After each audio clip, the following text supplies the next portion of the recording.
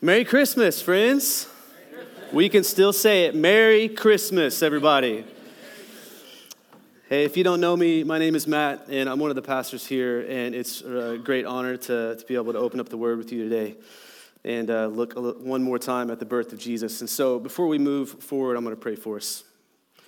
Father, thank you for just the beautiful fact that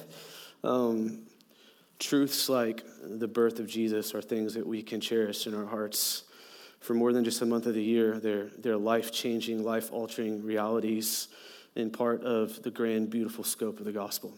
And so would you help us to listen and help us, God, to be able to get out of your word exactly what you want from us today. We pray this in Jesus' name. Everybody said? All right. Well, this is going to be fun, but it's also kind of a bummer to me because this is the last Sunday that we're going to be celebrating Christmas as a church.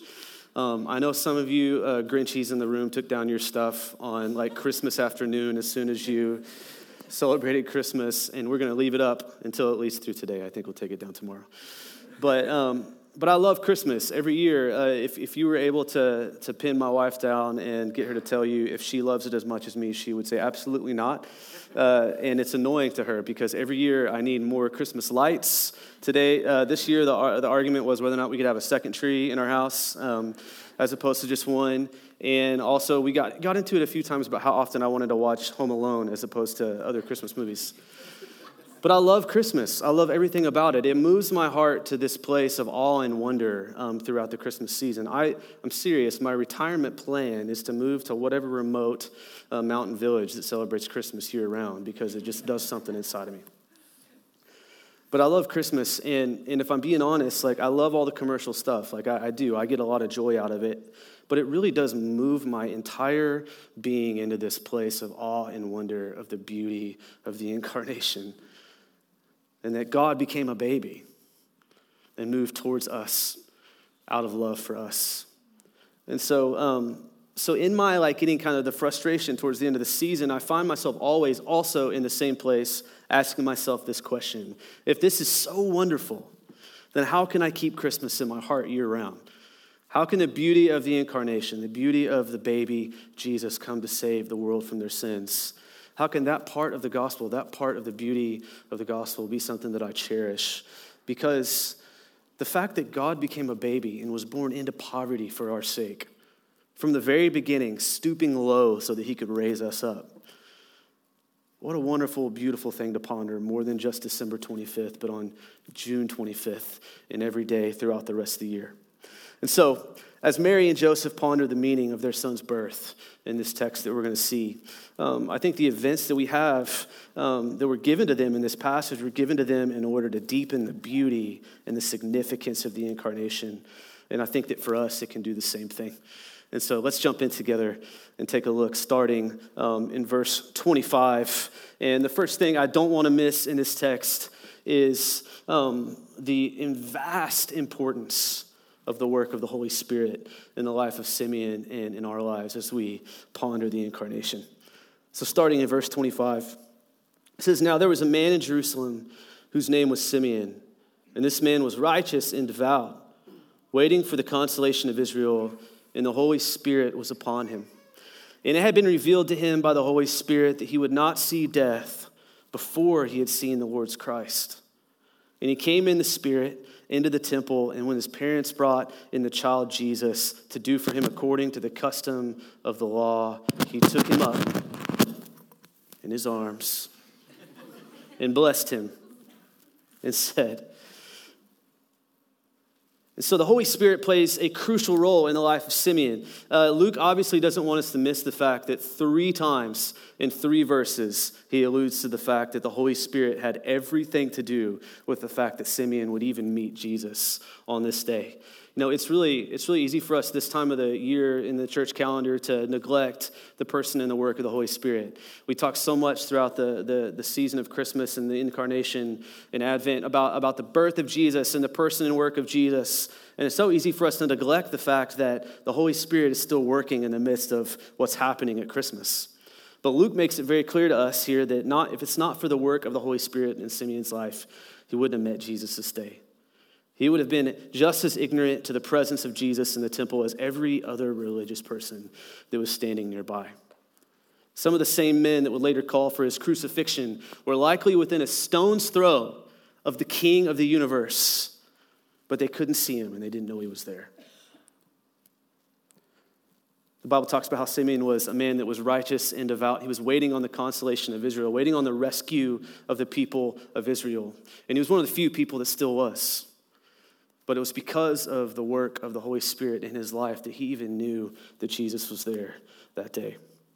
I love C.S. Lewis, and I love the Chronicles of Narnia. And I guess every time I preach, I'm going to use him as a reference.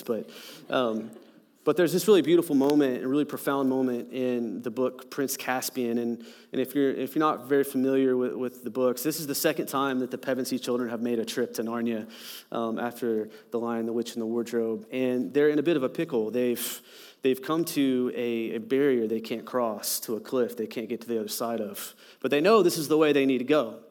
And as they're pondering together and thinking together and discussing together, what should we do now? The youngest, Lucy, cries out, "Look, look, look! It's Aslan." And across the way, she sees the lion, the Savior, the King, and he's beckoning to her to come to him. But the problem is, if you're familiar with the books, her older brothers and sister don't see him. They've forgotten what he looks like in a way, and what they decide to do in the end, and she gets overruled, is to rely on their own intuition, and instead of moving towards him, they move in a different direction, and just pages later, they almost all die because of it. And so the question is, for us, do we feel more like Lucy in this particular passage, or Simeon in this passage in the Bible? Or do we resonate maybe more with the religious people that were all around Jesus that day that couldn't see him? In the midst of their waiting, the people of Israel had lived lives full of slavery. Okay, they had been through a lot of things. They had been conquered. They had been made slaves. They had been displaced from their homes. They had experienced decades and centuries of quiet from God. It had been a long time since he'd sent a prophet to speak to them, and many of them, because of this, stopped having faith in this Savior that was prophesied to come for them. Many of the men that Simeon would have bumped shoulders with on his way in and out of the temple day in and day out had chosen to stop waiting on this consolation of Israel and start making their own way. So in the end, Simeon's eyes are open to see the beauty of the King and to hold him in his arms, to hold his salvation in his hands, while those that were around him were not. And so the question for us is, do we and are we in this moment relying more on our own ideas, our own brain power, our own strength, or are we actively relying on the Holy Spirit? Are you trying to save yourself with your good works and the fact that God is offering you a free gift through his Son?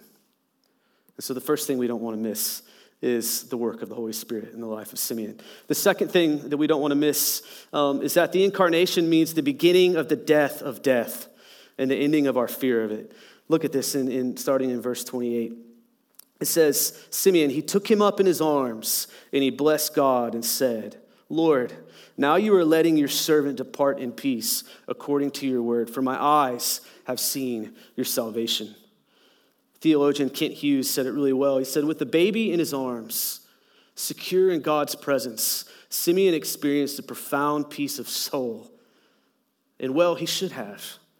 After all, he held in his hands the Prince of Peace, the one of whom the angels sing, glory to God in the highest, and on earth peace among those with whom he is pleased. At the appearing of the Son of God, with joy in his face and tears in his eyes of gratitude in his eyes, Simeon was ready to meet death. Something changed in him that made him ready in that moment to meet death. And it would no longer be a great foe of his, but a conquered enemy that wouldn't garner any fear. All because of what this baby he was holding was going to do. In his beautiful little book that's kind of hard to read, but you should check it out. On the incarnation, St. Athanasius said, death has become like a tyrant who's been completely conquered by the legitimate monarch. Bound hand and foot, the passersby sneer at him, hitting him and abusing him, no longer afraid of his cruelty and rage because of the king who has conquered him. So death has been conquered. I had the great joy of having a really good earthly dad, but about 6 years ago, after an 11-year battle with cancer, he went to be with Jesus. And as I was pondering this text over the last couple of weeks, I was just reminded of the last days of my dad's life. I experienced a lot of frustration and pain in his eyes, but I never experienced fear. I never experienced fear. And I would describe my dad in the same exact way that the Bible would have described, that did describe Simeon, as righteous and devout, a real man of faith that walked with Jesus until his last day. But there was something about what he saw in Jesus and what he believed in the gospel that he was able to actively meet death with joy in his heart. So much so that in the last couple of days of his life, he was able to pull me aside and look me in the eyes with a smile on his face and say, hey, even though all this is going on, God is still good. And so I can't help but know and think that something that my dad saw was the same thing that Simeon saw as he held up this baby. His salvation was in his hands, and he no longer had to fear death. But still, at the same time, the idea of death, if we're being honest, like even for myself, it brings anxiety, and it brings fear, and it brings worry. I worry about my family dying. I worry about myself dying more often than I should. It's easy to forget the truth that we have and the beauty that we have in the gospel, but I just want to remind us of the beautiful truth that we see in Hebrews chapter 2, verses 14 and 15, when it says, since the children have flesh and blood, he too shared in their humanity, so that by his death he might break the power of him who holds the power of death, that is the devil, and free those who all their lives were held in slavery by the fear of death. Thank God that he went to the cross for us so that we no longer have to fear death. And then lastly, or thirdly, we see the incarnation meant the inauguration of what we'll call the upside down kingdom of God. Look with me starting in verse 30. For my eyes have seen your salvation, that you have prepared in the presence of all peoples, a light for revelation to the Gentiles and for glory to your people Israel. And his father and his mother marveled at what was said about him. And Simeon blessed them and said to Mary, his mother, behold, this child is appointed for the fall and rising of many in Israel, and for a sign that is opposed. And a sword will pierce through your own soul also, so that thoughts from many hearts may be revealed. The prevailing thought from the people of Israel was that if and when God did finally send this king that he had promised, that he would be a king just like all the other earthly kings they had ever experienced, a conquering king. He would raise up the armies of Israel, and they would go to battle, and they would defeat all of their enemies. And his rule and his reign would never end. And so you can imagine their joy. He's finally here. He's finally here. Our king is finally here. So now instead of us being subject to everyone else, like we have our entire history, they're going to be subject to us. They're going to be subject to us. But if we're paying attention, Simeon's announcing something that looks very, very different from what they would have thought he would have been announcing. In their book, The First Days of Jesus, Andreas Kostenberger and Alexander Stewart had this to say: yes, Jesus would bring God's salvation and glory to Israel, but he would do this not by destroying or enslaving the Gentiles, but by giving the light of revelation originally reserved for Israel to the Gentile nations as well. Jesus fulfills all the Old Testament promises concerning the restoration and redemption of Israel as he extends the light and rule of his kingdom over all the nations of the world.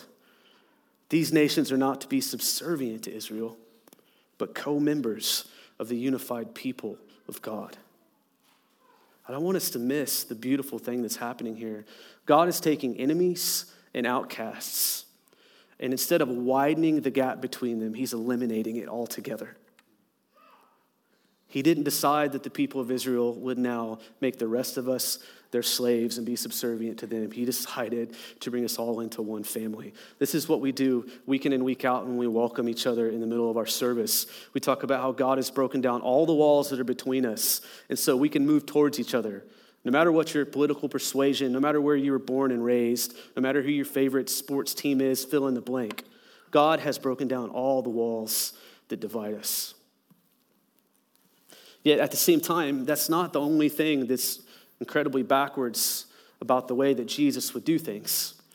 Because then Simeon turns to his mother and he gives her some hard news, some good news for us, but some hard news. See, the way that he's going to do it is even more upside down in that he's not going to take up an earthly throne, but he's going to take up a cross in our place. Simeon's words to Mary must have been the last thing that she expected to hear. Can you imagine? She's just held him up and talked about the scope and the breadth of what he's going to do, the amount of people that he's going to save. And then he looks at her and he tells her that this is going to be painful for your son, and it's going to be painful for you. And I can't help but be grateful, though, this morning as we reflect back on this text and say, thank God it was. Thank God that it was. Because Jesus went to that cross for us in our stead so that we could be a part of this family that he's welcomed us into. It's going to be the very temple, in the very temple that Simeon is making this announcement. The curtain is going to be torn in two, symbolizing the fact that there is no longer a barrier between us and God and a barrier between us and each other. So praise God, he did it the way that he did it. The upside down kingdom of God. And so the question attached to this is for you, for all of us in the room, do you feel like you're on the outside looking in today? Not just because you understand maybe your sinfulness or you feel distant from God, but maybe you feel like something's been done to you that's pushed you aside as well. All around the temple that day in Jerusalem were people of all sorts, living in poverty, living in overt sin against God, living in shame. And what was going on inside the temple at that time really just didn't concern them. But that's not true anymore. What's going on inside that temple broke down all the walls that kept them out. And so just like the people of Israel were welcomed in, and just like the people surrounding them that day were welcomed in, God is giving everyone in this room the same invitation and saying, you don't have to clean yourself up before you come to me. I've moved towards you. It's the beauty of the upside-down kingdom of God. And so this is all really fun. This is all really beautiful. But how do we respond? It's really good to have all this information and to know this truth. But how should we respond in light of the beautiful truth of the incarnation?